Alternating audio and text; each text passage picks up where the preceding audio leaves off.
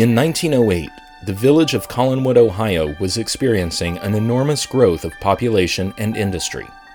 As railroad tycoons acquired and built on land that was once farms, village directors and real estate developers worked furiously to plan for a life around a constantly changing and expanding landscape. As part of this growth, schools were a necessity of the community. With a population that consisted mostly of Eastern European immigrants and their children, education was considered key to the future of the village. However, such rapid growth came with some very high costs. On the morning of March 4th, 1908, over 350 children would walk into the Lakeview School. 175 would never live to see the end of the day.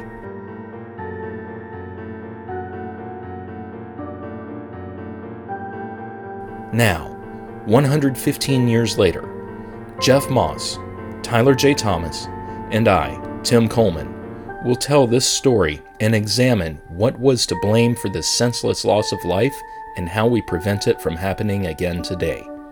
This is The Three Tumblers.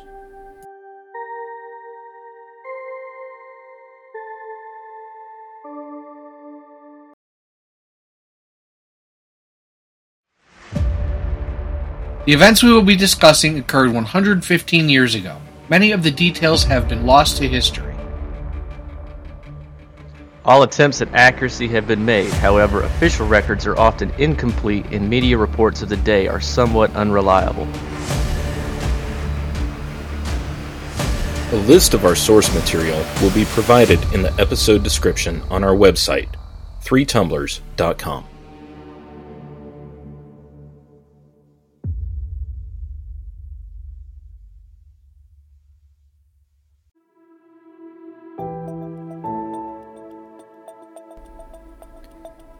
In the mid to late 1800s, Collinwood, Ohio was a mostly agricultural community.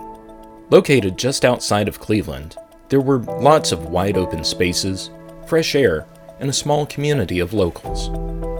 In 1877, however, the Lake Shore and Michigan Southern Railway began a massive expansion along its Lake Erie line. Cornelius Vanderbilt and the New York Central and Hudson River Railroad purchased a majority of stock in the line in order to provide an ideal line between New York and Chicago. By 1898, the railway had constructed a yard in Collinwood that literally split the town in half. Local real estate companies planned to use large swaths of land for residential construction. Anticipating future growth, these investors planned lots for residential housing and commercial buildings alike. In addition to the railroad maintenance shops, there were other industries like Browning Engineering, Peerless Manufacturing, and the Lind Paint Company, all building facilities along the tracks. Property developers had built scores of single-family homes in anticipation of the coming population boom. Most of these houses were 20 by 30 foot, two-story structures. Families moving to the area typically had between 2 and 5 children. Although living in a cramped 1,200 square foot home could be tough at times, they made it work on the hopes that the money coming in would lead to bigger, better things. However, there were certainly some drawbacks of the time. Rockefeller Creek, which ran through most of the village, was the primary outlet for sewage of the residents. In 1909, an inspector from the Board of Health described the creek as a, quote, practically open sewer. More than 200,000 gallons of thick, raw sewage from the town oozed into the creek every single day. Despite cramped housing and an unsanitary creek, Collinwood was attractive to many workers due to the numerous job opportunities and affordable housing. In fact, Collinwood experienced a growth of 85% between 1900 and 1908. Many of the workers moving to the area were immigrants from Eastern European countries. After coming through Ellis Island and then going to New York City, Pennsylvania, and Boston, they most likely found job opportunities to be limited and housing costs expensive. With the rapid expansion of the village, planners and officials recognized the need for a school large enough to accommodate the influx of immigrants and their families. Collinwood's growth was closely tied to the development of the region. The presence of factories, railroads, and shipping facilities in the area, along with being a major transportation hub near Cleveland and having a harbor on the shores of Lake Erie, made it an ideal destination of the time.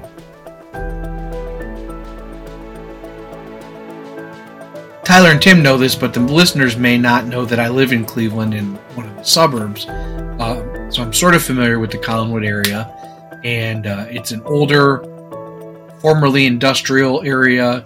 There's a lot of abandoned factories, warehouses, things like that. There's not a ton of industry there anymore. Doing some research for the show, I actually went there, and you'll see some pictures. And my dad and I drove around the area, and there's a lot of places where stuff used to be. And it's the school is newer, and there's some newer buildings in the area, but the actual heart of Collinwood fairly abandoned. So if you could imagine what it was like 100 years ago, it will sort of set the stage for how many people were in this building and the sheer population growth of the area. It's not a very large area, and it was its own village at one point, which was not for a very long time. But I would consider it a neighborhood of Cleveland at this point. Not really bustling anymore, but again, it used to be packed. Yeah, I mean, the sights and smells from that time period were probably completely different than anything that we're used to. I mean, there's horses everywhere. There's a creek that's described as an open sewer. You have no air quality controls on any manufacturing plants, so the atmosphere itself is going to smell a lot different. It's going to just give off an entirely different vibe. You don't have any car horns, but you do have shouts from people trying to, sell goods on the sidewalk. You have sounds from the manufacturing shops. Just researching this episode just kind of takes you back in time, and it's kind of cool to think about it in some ways. I have some first-hand experience growing up in a fast-growing city like this. I grew up in McDonough, Georgia in the late 90s, early 2000s, which was, depending on the metric used, either the fastest-growing city in America at the time or at least in the top 5. And I was looking at the growth rates because that's just what they told us when we were in school, but year over year, growth was between 160 and 190% in terms of population. So I remember nonstop traffic, constant construction, but most importantly, and I guess most appropriately given this episode, I remember overcrowded schools. It takes start to finish years to build a school. So when your year-end growth is 160, 190% a year, that just exacerbates things because you're loading the existing schools beyond capacity year after year after year until the infrastructure can catch up. But fortunately, they didn't just cram us 50 into a classroom. They utilize trailers, classroom trailers. I can remember at some point in my freshman year, there were about 60 trailers on campus at this high school that would normally serve 2,000 kids. That's how overcrowded it was. And I remember almost all of my classes were in trailers. I rarely went inside the school. So one day you're any place USA, and then before you know it, you're the place USA. So that's what happened to Collinwood.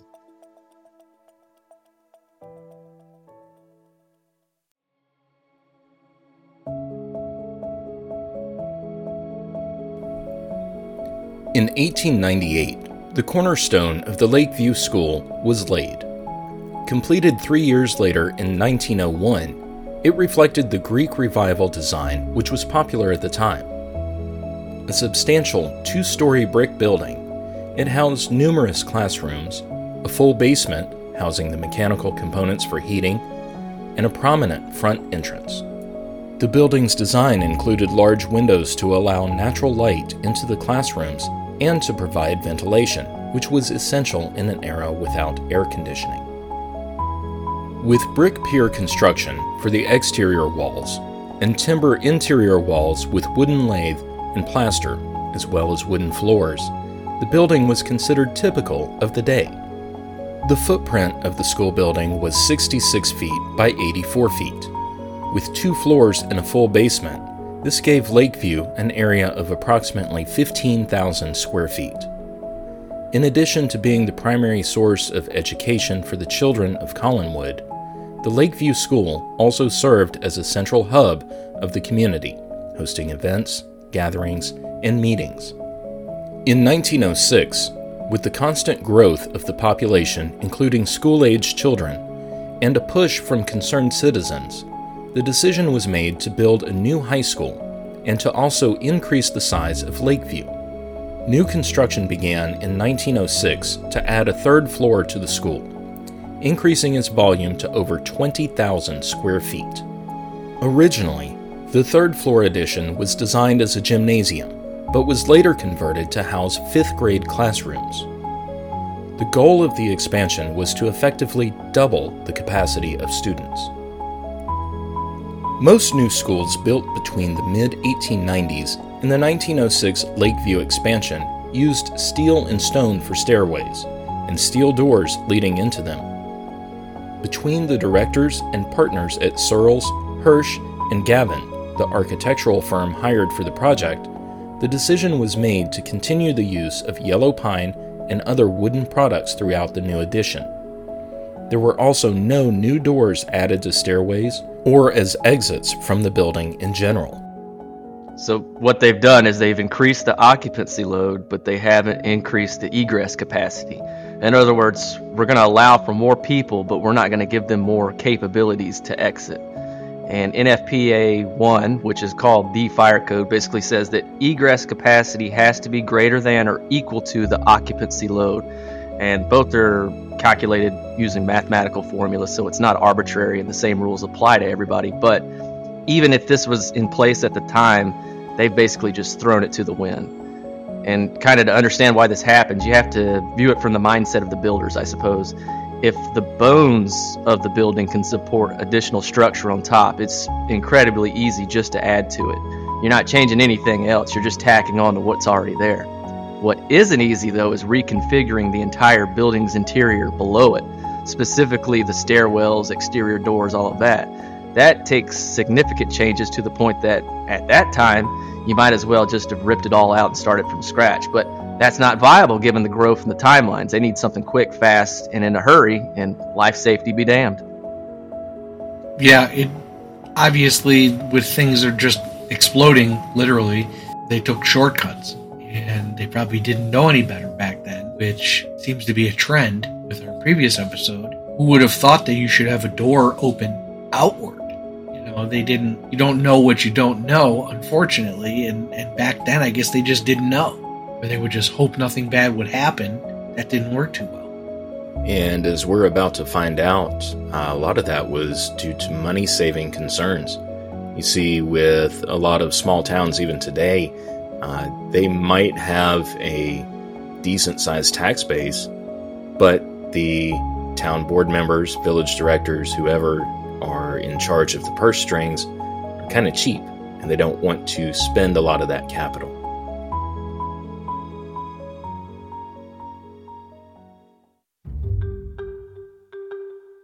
During the 1890s, proponents of reforming public education gained traction with the ideas of bettering the environment for learning within the public schools. In addition to changing from simply repeating spelling of certain words to learning the definitions and meanings behind them, the buildings themselves were to be more conducive to educating students. With a large number of immigrant children coming into the country, there was concern that they would not be able to adapt to their new home properly, much less become productive and educated members of society. A number of architects consulted with psychologists and other experts of the time to design school buildings in such a way that there was natural light and fresh air in every classroom. Ventilation was important during the warmer months, and heating was even more important since the majority of the school year runs through colder weather. Proper sanitation and hygiene concerns were also addressed in order to prevent the spread of diseases. Now, by this point, you may be imagining the oldest school building you've ever been in. There are multiple, long hallways, lined with classrooms and lockers, offices up front at the main level, and an auditorium that seems way too small when compared to modern-day schools. Everywhere you turn, there seems to be a large window letting in the sunlight. These buildings were laid out in rough E or H shapes, designs that were inspired by palaces in Europe. So just think that if the oldest school building you have ever been in was built around the 40s or 50s, that was a continuation of the Reform style that began in the time period we are discussing. Something that I don't think I've ever shared with our listeners is the fact that I never attended public or private school at all growing up. I was homeschooled all 12 years. But I did go to a number of events for 4-H or other things that I was doing, and some of those were in older school buildings. And I remember one in particular. It was way up in Allegheny County. The school building had been built probably in the 30s, maybe early 40s. The place just smelled like an old school building. There's no other way to describe it. The paint probably still had lead in it.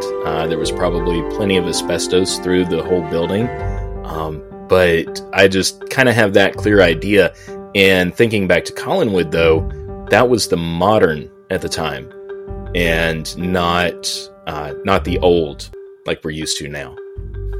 Yeah, and they're actually starting a project. The elementary schools that I went to were built in the late 50s, and they've been remodeled over the years, and now they're going to be knocking them down and building new ones. Middle school that I went to is no longer there. It was built in the 70s. It was a 70s nightmare. They knocked it down and built a new one about 20 years ago because it was all designed as an open floor plan, and then they put walls up later. It just had a lot of issues. It was architect's cluster F. And high school's been mostly remodeled too. So there's a mix. When you go back to the elementary school to vote, you realize how much older these buildings are and there are some older schools in some of the other suburbs. As far as I know, the outsides look old, but the insides are new. I don't personally go into a lot of them. In the school districts that we service, most of their buildings are pretty new as well. So they're not building buildings, most schools don't last for 60 years. It's almost like where you were in Collinwood and all that was one step above a one-room schoolhouse, which I'm being a little bit, over-exaggerating a little bit, but not that far off. It doesn't seem like there was a ton of foresight. Jeff, do they still heat schools up there using steam? I'm pretty sure it's all boilers. I don't think it's actual steam. I'm not really sure. I guess it would be hot water heat, forced air, not an HVAC. I would say that the buildings that we still have here that have those old boilers, I guess that would still be steam heat. Radiator type things in each room. And I don't think new buildings are done that way, but the ones that still exist that have their boilers are still boilering. I remember watching movies and stuff in high school and as a kid, and I was flabbergasted anytime I saw a boiler room in a school, because I've never seen anything like that. We don't have it down here. There's a scene in Nightmare on Elm Street where Freddy's chasing a girl in a boiler room at a high school, and I was like, where is this room in my school? So down here, and I guess kind of what it sounds like they're doing up there now, is we've always used heat pumps, but we don't have nearly harsh winters like they do up north. So you're picturing the basement in Home Alone, that Kevin goes down there and the big furnace is eating him. Yeah, basically, we don't have that here either. I've never seen that. So it's interesting to think about how they do it in different climates. Obviously, it gets a lot colder in Ohio than it does in Georgia or South Carolina, but it does sound like dangerous equipment, because I've worked at a hospital where we did have a steam plant to help with sterilization and stuff like that, and going in there and doesn't seem safe. I mean, I know it's safe, but it certainly looks intimidating, like Kevin found out in Home Alone. So speaking of steam plants, not to get completely off topic, but my college, all the buildings are connected together to a central steam. They actually built a new steam plant under the basketball arena. There's a giant rocket on the side of the building that emits white steam, and it's pretty funny. But it was not uncommon to have steam tunnel. You would see steam coming out of the ground all the time, not necessarily from leaks, but just through the manholes, and they're always working on stuff. But it was all the buildings were centrally. You had air handlers within the buildings, but the actual steam and hot water was centrally generated. There's a lot that goes into that. If you're thinking that this is how the Lakeview School looked, you would be completely wrong.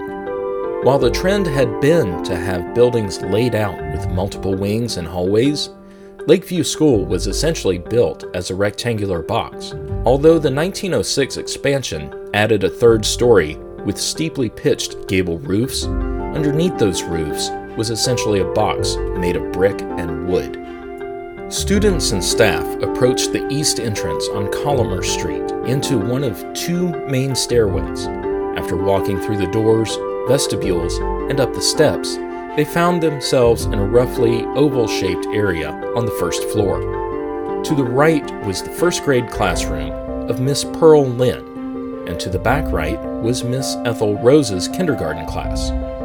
To the rear left was the first grade classroom of Miss Ruby Irwin. And finally, on the left front side of the first floor was the third grade class of Miss Grace Fisk. Between the two classrooms on the right were wardrobe areas where students not only hung their heavy winter coats, but could also keep their books and other school supplies. A teacher's room was located between the first and third grade classrooms. On the far side of the middle landing area was another set of stairs. Both ran the entire height of the building, from basement to third floor. They also both had entrances and exits for the building, along with vestibules and wardrobes that were added during the 1906 expansion. The second floor was nearly identical to the first, with the exception that the school library occupied the space that the teacher's room did on the first floor.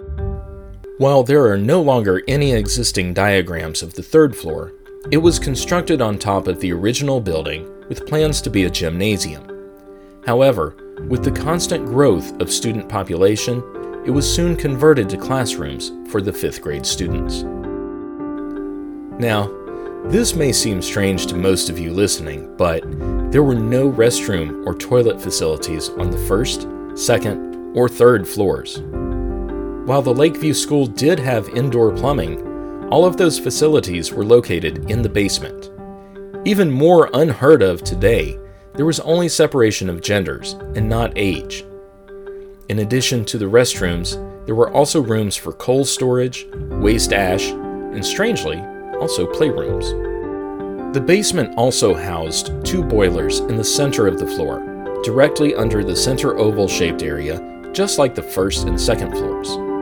These coal-fired units produced pressurized steam for heating. Pipes ran from the basement to a number of cast-iron radiators located throughout the school to provide heat during the cold Midwest winters. While some reports say that these pipes were insulated with asbestos, there were certainly no fire breaks along them between the floors. The most dangerous heating element in my house, which was my school, was the propane infrared heater that we had in the downstairs hallway. And I learned that lesson a couple times getting too close to it by accident. But it did keep the house warm during the couple weeks of winter that we would have every year.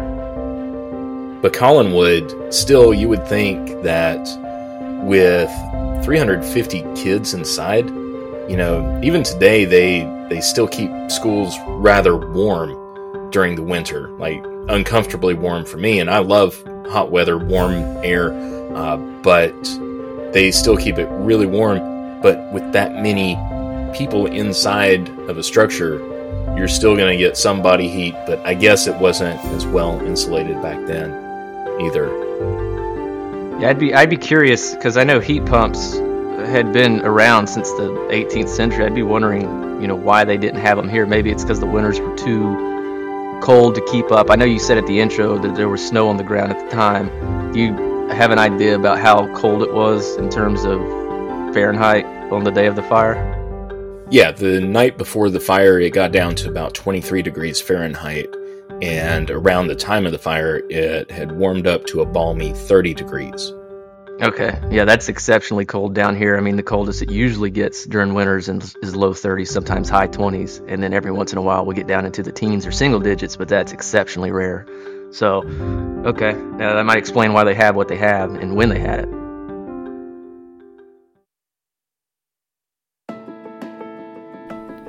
The normal, everyday comings and goings of staff and students were made through the school's stairways. The east stairway was considered to be the main entrance, likely due to facing the street where all the students walked up from.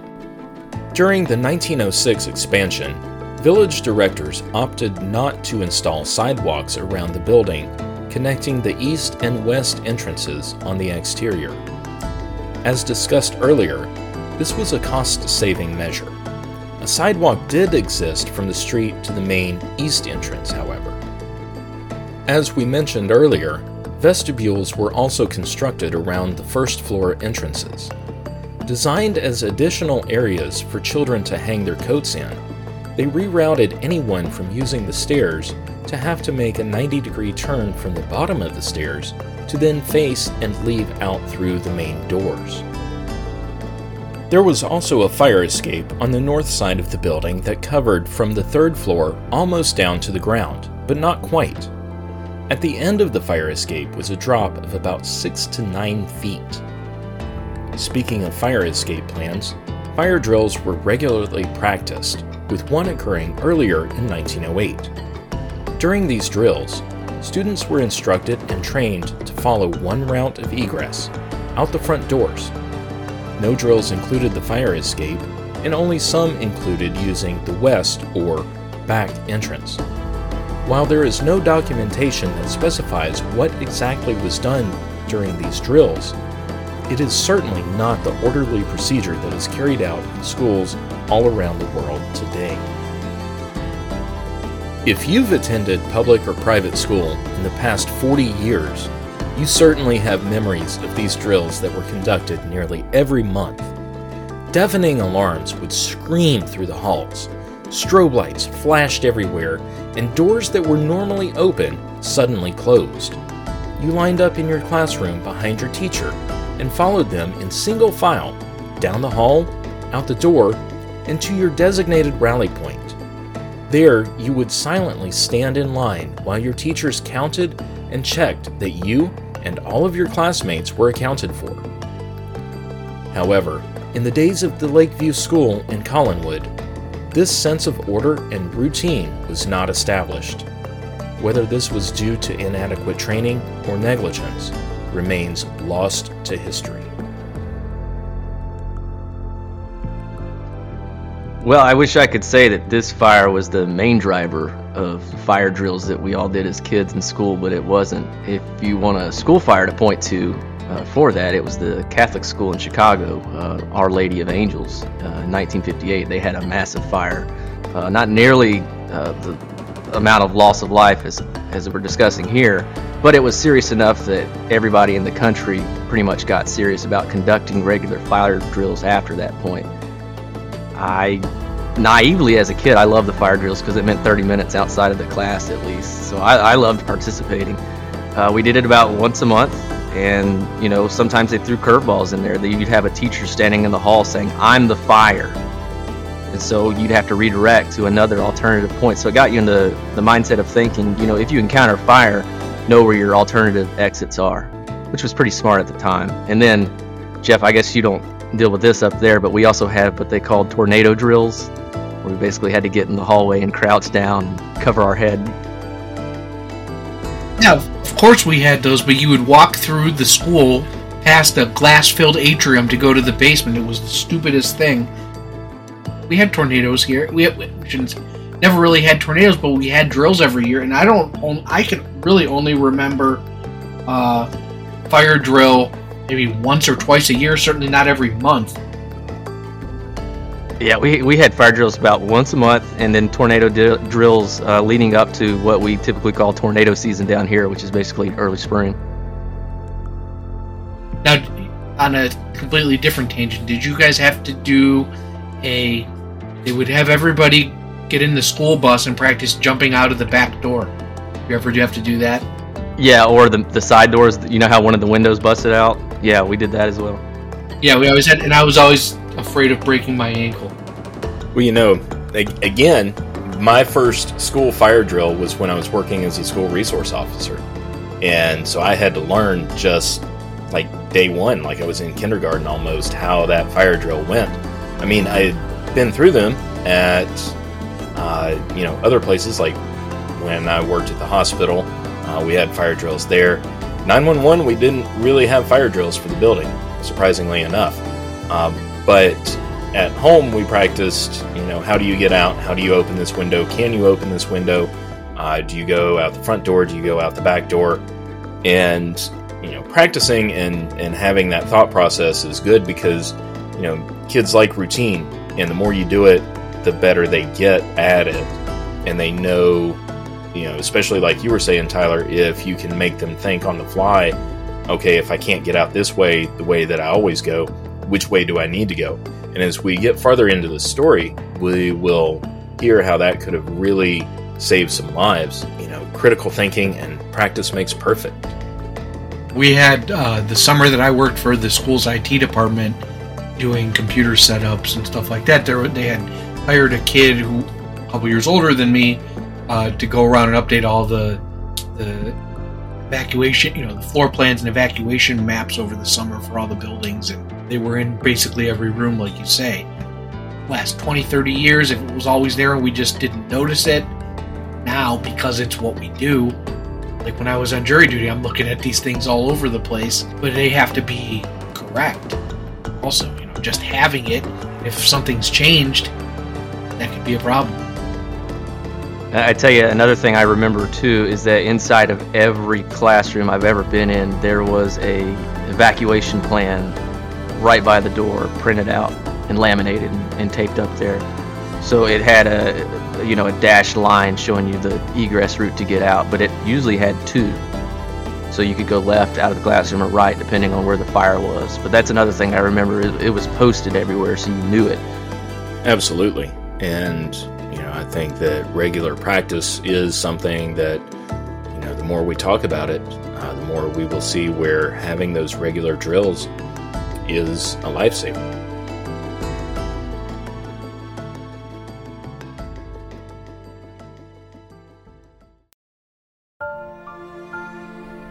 On Ash Wednesday, 1908, it was cold in Collinwood, Ohio in the hours before the 8 o'clock school bell rang. The temperature the night before had been around 23 degrees Fahrenheit, or -5 degrees centigrade, with a light dusting of snow on the ground.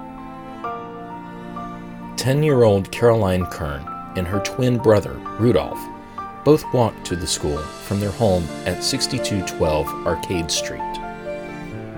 Their Austrian-German immigrant parents had started the day as well, with their father going to work as a carpenter in a railroad shop.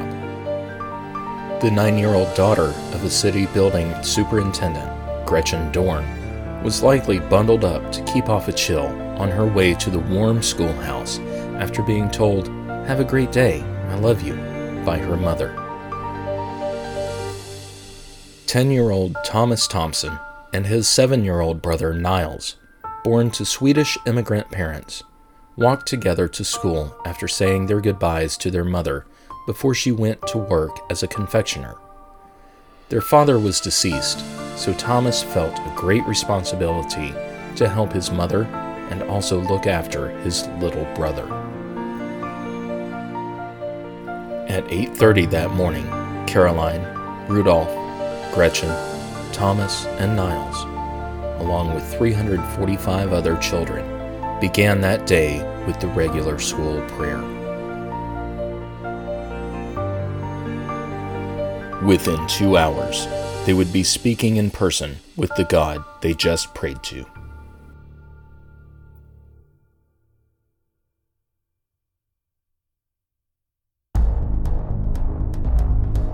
Next time on the Three Tumblers. They didn't just keep the egress capacity the same, they actually decreased it. It's crazy to think of a door being 2.5 feet wide. Because within 30 seconds the halls were flooded. As stated at the beginning of this episode, the producers of this podcast have endeavored to verify all facts as best as possible. However, official records of the events have been contradicted and otherwise obfuscated over time. We have made all attempts at presenting the most accurate account of events possible. We would like to extend special gratitude to the creators of the website collinwoodfire.org for their amazing work on curating the largest online multimedia archive on the history of the Lakeview School Fire.